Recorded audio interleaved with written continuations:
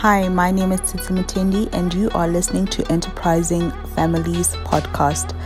Welcome to the world of enterprising families, where we discuss the issues of governance, next gen, and looking at how families of wealth and family businesses growing into families of wealth can preserve their wealth, become better as they go forward into a new generation.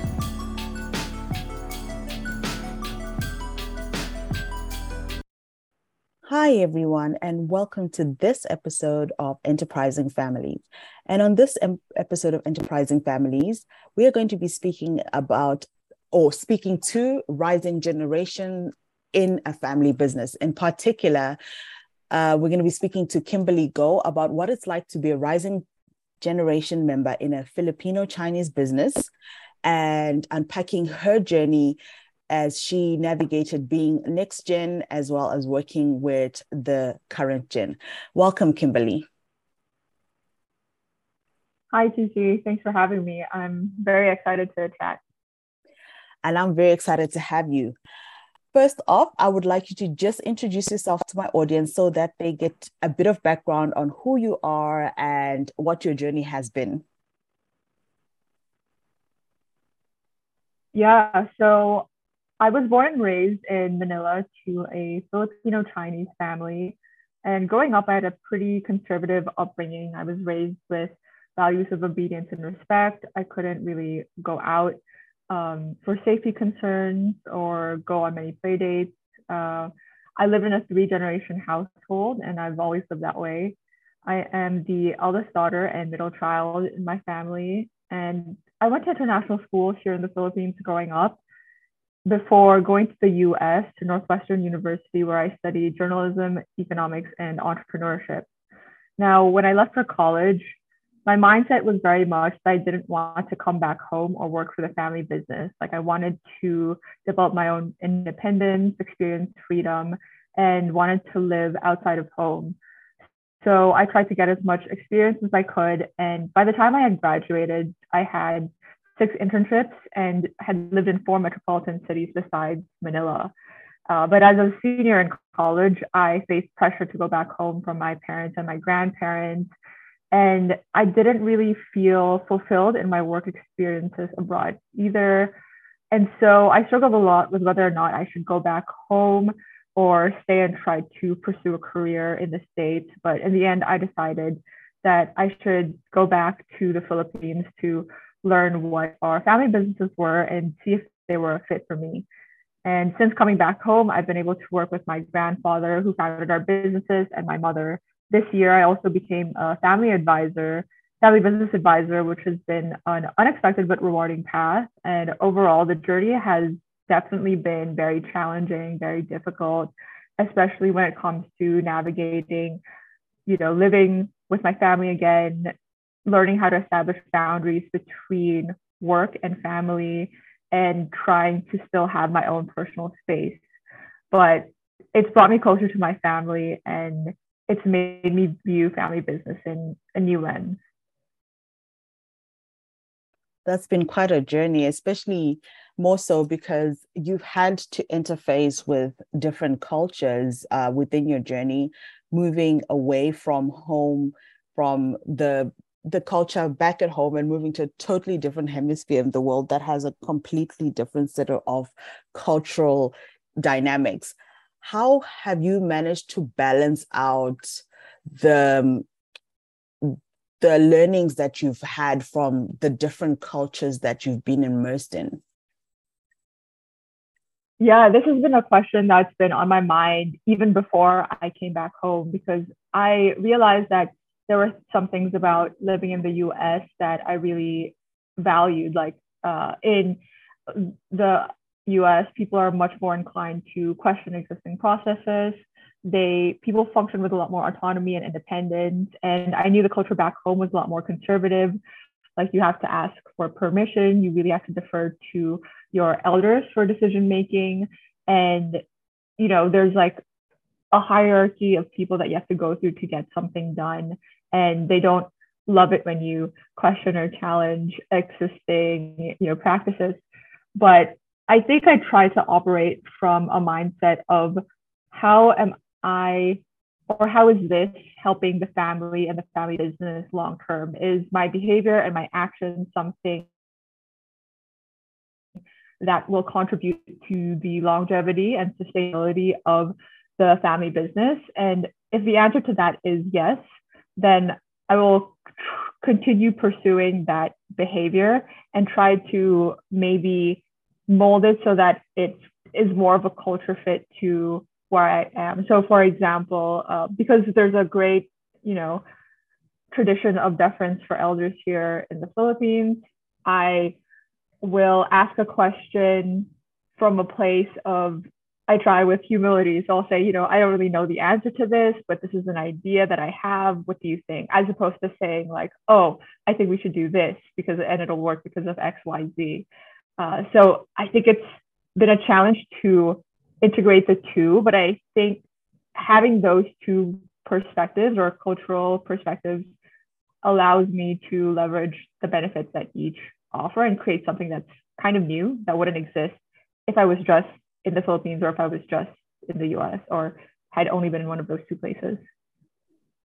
Yes, I like how you also gave perspective to the fact that I come from a similar type of culture to the Philippines, and how you introduce topics or ideas is very particular, especially when you're working with elders in our cultures. There has to be a measure of respect and coming very slowly at them instead of just saying, this is what I want to do.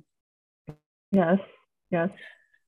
So you've gone from not wanting to work for your family business to joining the family business, and then now becoming an advisor. And I think this is where I got introduced to you, because I saw the FFI article that you had written. Tell me about that journey. Tell me in terms of how different the perspectives are from the moment where you were like, I don't want to be part of the family business. What made you feel that way, to I am now joining the family business and I'm willing to learn and contribute, and then to saying, hold on a minute, I would like to work with other family businesses and help them gain the benefits of the relationships and the experience that I've built while being in our family business. Yeah, there's definitely a lot to unpack there. That's essentially my whole life story. But I guess growing up, we were exposed to some of our businesses. Like we would have to fill out accounting books, balance checkbooks, organize forms and financial statements, that kind of thing. And so I was surrounded by business a lot. Like my dad would talk to us about investing at the dinner table, and he would teach us how he would have hired employees in the past or strategies that he would employ to turn something that was unprofitable to something that was profitable. But I never felt an inclination to be an entrepreneur or to start my own business. I have two older brothers and a younger sister and a younger brother, and my brothers and my sister kind of started their own entrepreneurial endeavors. Like they would sell Pokemon cards in school or sell candy. My sister started her own YouTube channel. And after graduation, they even started their own businesses. And that was never something that I was drawn to. And I felt that I was different from my siblings and my parents in that way. And I struggled a lot with trying to understand why this was, but I always felt pressured to, work for the family business and pursue an MBA. But when I left for college, I felt like I knew a lot about business and I knew that it didn't feel like a good fit for me. And I wanted to explore what a world outside of that context looked like. And I studied journalism, economics, and, interestingly enough, entrepreneurship towards the end of my college time in college.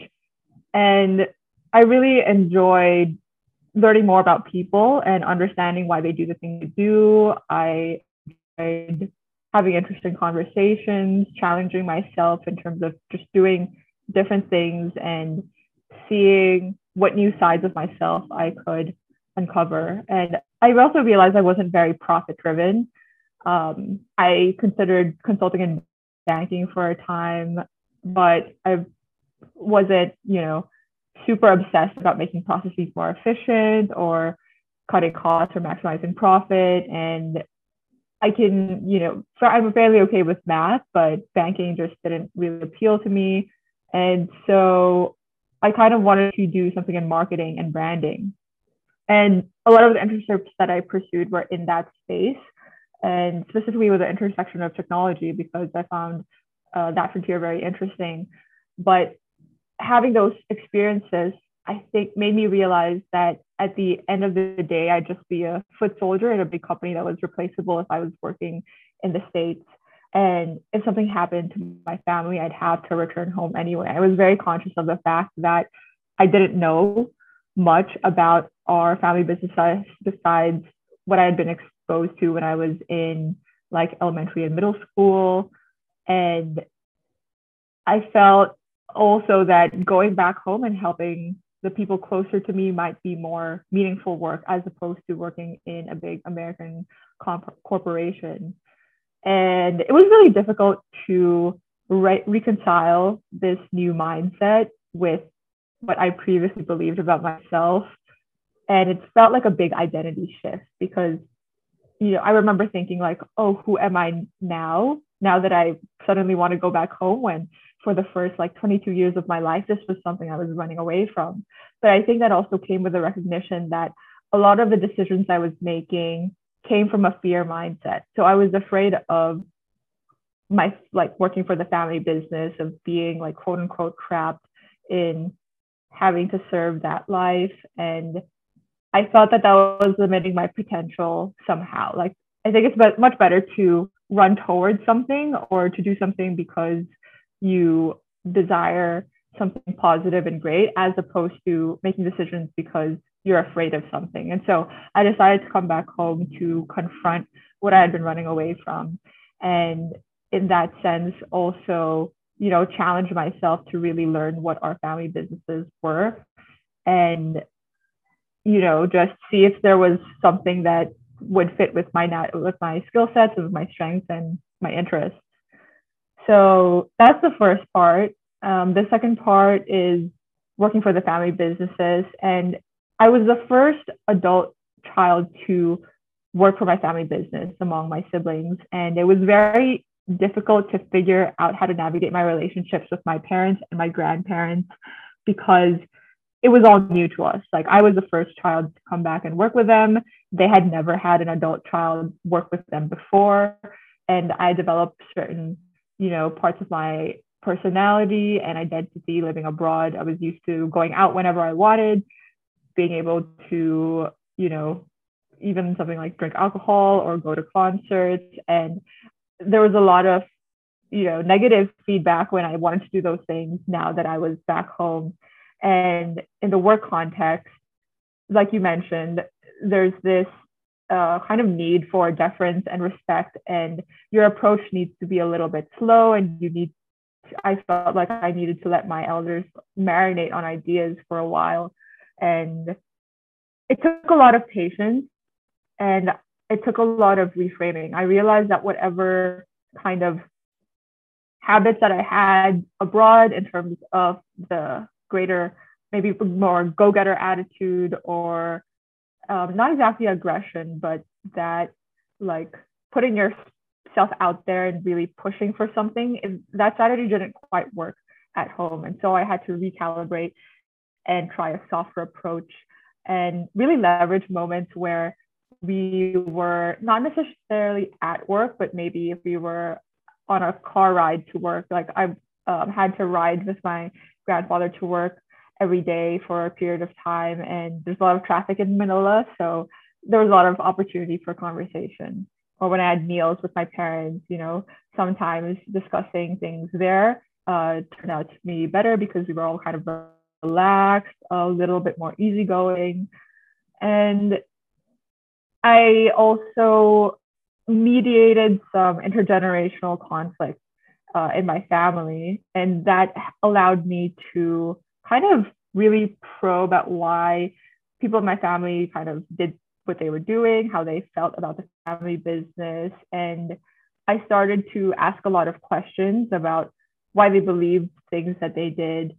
And eventually it cultivated a deeper understanding for who they were. And I was able to sort of step back from whatever maybe prejudice that I had against my family and my parents and my grandparents and view them as more complete human beings and think like, oh, this is their background. You know, my grandfather started the business from scratch. My family used to live in a single room in a house where their bathroom was also in the same where their beds were. And I was like, wow, that's so different from what I knew and what I grew up with.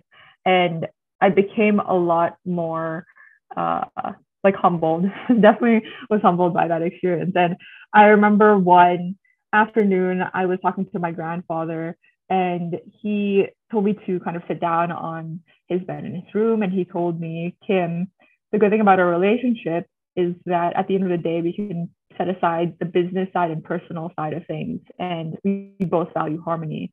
And hearing that kind of acknowledged from my grandfather, who in the beginning I didn't really have a relationship with, was very mind blowing. I never thought that he could say something like that. And I was quite shocked, but also felt quite validated. And I think a couple of minutes later, as I was, walking out of his room, I was like, wow, I really like this feeling. And I was asking myself, what did I do? And I thought of conflict resolution and mediation for family businesses specifically. And then after that, I started Googling like conflict resolution in family businesses and trying to find out if this is a thing or an industry.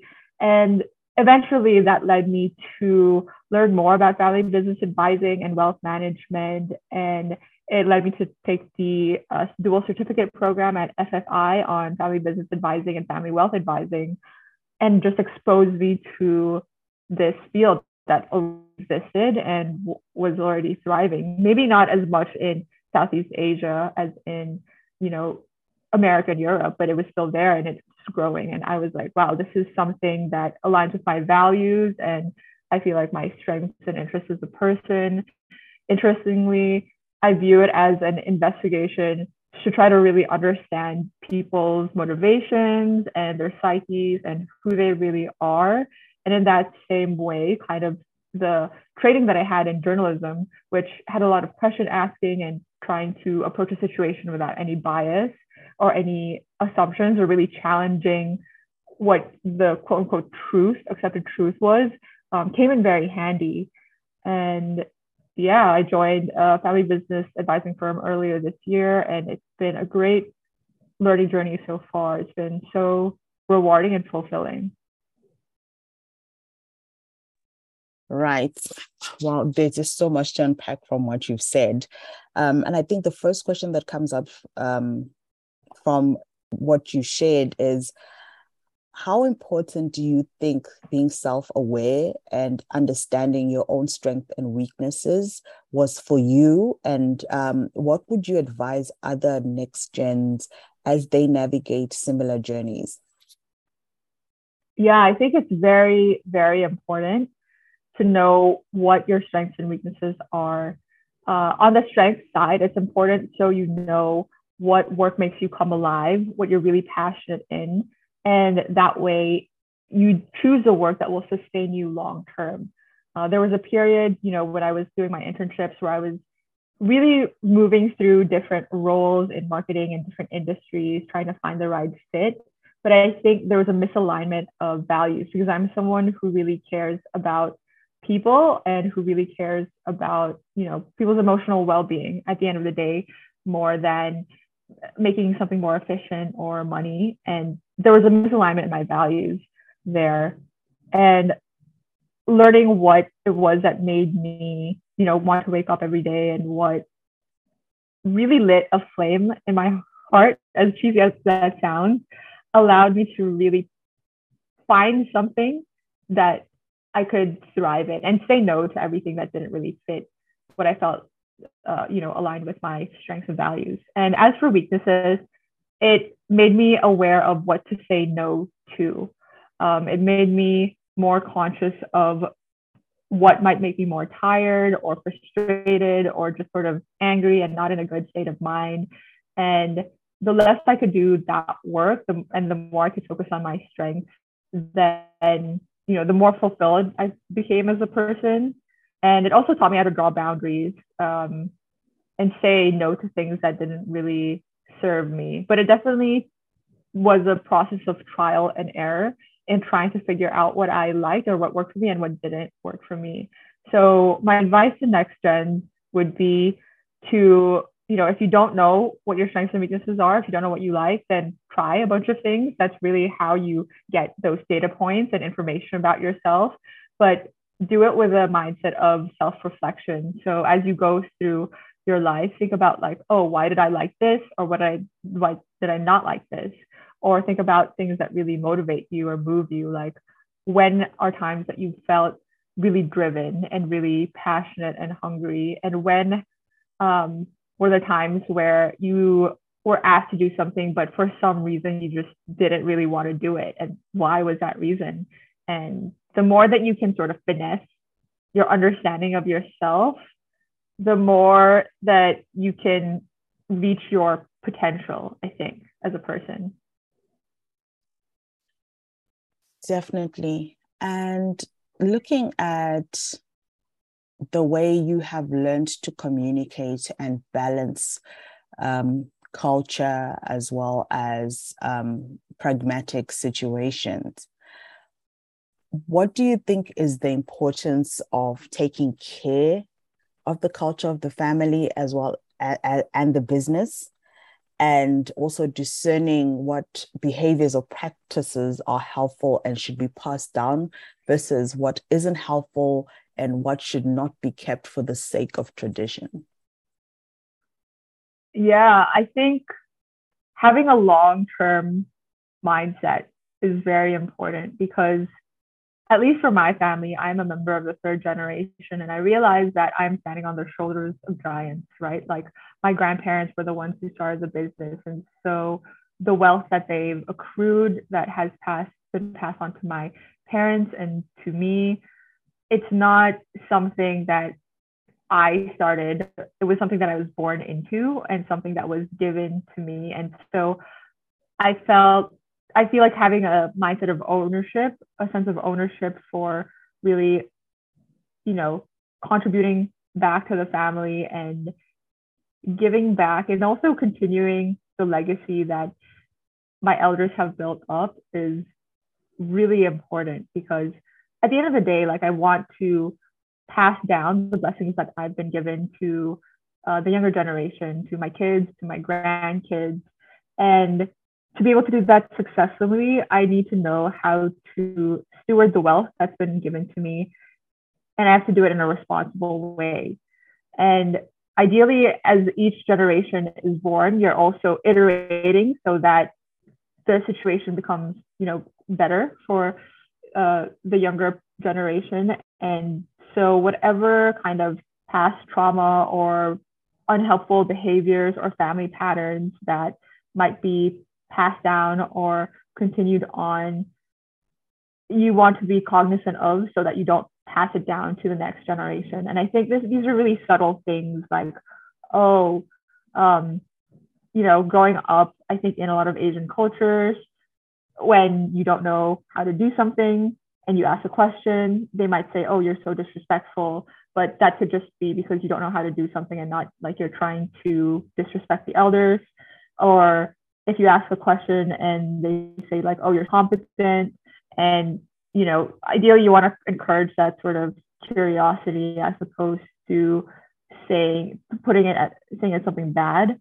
So that's just one example, but there are many examples of behaviors that you want to be very aware of, and ideally just like cut off at your generation. At least that's how I feel about, or that's how I feel when I think about how to make the next generation progress or give them something better than what I got. Does that make sense? Yes, it does make sense. And how do you think it's best to balance being assertive and confident with also being humble and respectful, because those communication styles are the opposite ends of the spectrum at times. And especially when you're dealing with the older generation, and I'll take it from the point of view of I am an upcoming older generation with next gen just behind me. And you all as a parent myself, I think of when I think of my children, I still see their little baby that I took home from the hospital. But every day I look at them in awe and realize, wow, they are not the little babies anymore. How do you then, as as a next gen, balance speaking to or dealing with the older generations who might still have that picture in their mind that you are still that little baby? Yeah, I think it's a slow progress. It's a slow journey because, you know, I would imagine, I'm not a parent, but I would imagine if I were to be a parent, if I had kids and that was the image that I had, then, it's really letting your child go out and do things on their own. It's not, it also kind of symbolizes a changing in your role in their lives, like almost as if it's not so much as a hands-on parent, so much as someone who will guide them, or almost like a mentor, right? Because you kind of acknowledge that they have their own identity, they have their own personality, and they might make choices that are different from yours. And it's not really your, like, you can't gatekeep all their decisions. That's, kind of unhealthy. But I would say start with the low hanging fruit and kind of view it as a progressive timeline. So you don't need to give them like too much responsibility at once. Maybe start with like a small trial and say, oh, like let's say driving a car. This is a small example, but when you're trying to learn how to drive a car, you don't just put them in the driver's seat and say, go drive. First, you have to go to school. You have some sort of education, some sort of communication back and forth, talk about what are good practices, what are bad practices. And then after that, you're like, okay, let's now simulate it. So you sit in the driver's seat, I'll sit in the passenger seat, and then, let's see if you know what to do, or like what the parts of a car is or are. And then after that, you test drive. So you let them drive, and then you're beside them and you correct them if there are any sort of mistakes, or if they're veering off of the lane or taking turns where they shouldn't be. You're like, okay, you shouldn't do those things. And over time, as you practice more and more, then you both develop greater confidence. Like, as from the parent's point of view, you see your child advancing and becoming a better driver, and from the child's point of view, you have gotten the guidance and instruction from your elders, so you feel more confident in what you're doing, until you reach a point where both of you feel ready for the child to drive by himself or herself. So I think that's the approach that I would take to managing a business, probably, or managing investments, or starting a new venture. Yeah, does that make sense? Yes, it does. And to wrap up this conversation, thank you so, so much for opening up, giving us insight into your own journey, as well as sharing the gems of wisdom for next gens. I'm so sure that there's so many next gens that are going to listen to this and have an aha moment. Is there any final parting words you would like to share with my audience that you would like them to take away from listening to this podcast and navigating their own journeys? I think I just want to reiterate some of the points that we touched on earlier, specifically having a long-term mindset and creating practices that will be sustainable for the family in the future. Because if it's something that kind of works for now, but might not work later on for whatever reason, then is it really contributing to the family? And I think one other thing is, when it comes to conflict, oftentimes people have the view that conflict is bad, or at least in Asian cultures, oftentimes we don't want to talk about it. We just avoid the topic altogether. But oftentimes when an issue is put under the rug, then it can breed resentment or ill feeling. And if things aren't discussed, then relationships can naturally fray and over time become broken. So I would say learn how to manage conflict. Conflict is inevitable, and just, figure out how to have the tools to approach conflict. Like sometimes you should avoid, sometimes you should talk about it, sometimes you should compromise, sometimes you can collaborate actually and work together to come up with a solution. And the idea is that, it's important to have all these tools, because there's no one that will work all the time, but all of them together and knowing which one to use at the right time will really help you manage conflict in family and in the business. And I think the last one is self-awareness. That's been really key and important for me. And in my own journey, I've had to heal my own quote unquote traumas, or heal my own relationships with my family members before I could really even think about helping other families, because I realized that, everyone is a little bit biased. And if I'm still holding on to baggage from the past, then that will influence how I approach different families. And so, learning from other family business advisors who I asked advice from, a lot of them said, make sure you start working on yourself first. One of my mentors, Faisal, super great, also a family business advisor, he said, imagine that you have this cup, and whenever you meet as a family, everyone is contributing themselves into this cup. And the idea is that at the end of the meeting, everyone should want to drink from this cup. So ideally, the liquids or the contents of the cup should be clean and nourishing and healthy, right? And so in that way, I was able to reflect and ask, what am I contributing to the family cup? Is it something that's good and healthy, or is it something that's toxic and dirty and muddy? And having that kind of imagery in mind made me much more conscious of what I was feeding into the family system, and aware that I should clean my own, contents first before I approach or meet together with the family. Yeah. Well, thank you so much, Kimberly. I really enjoyed this conversation, and I look forward to having more similar conversations in the future. Likewise. Thank you so much for having me. It was great to chat and an honor to be on your podcast.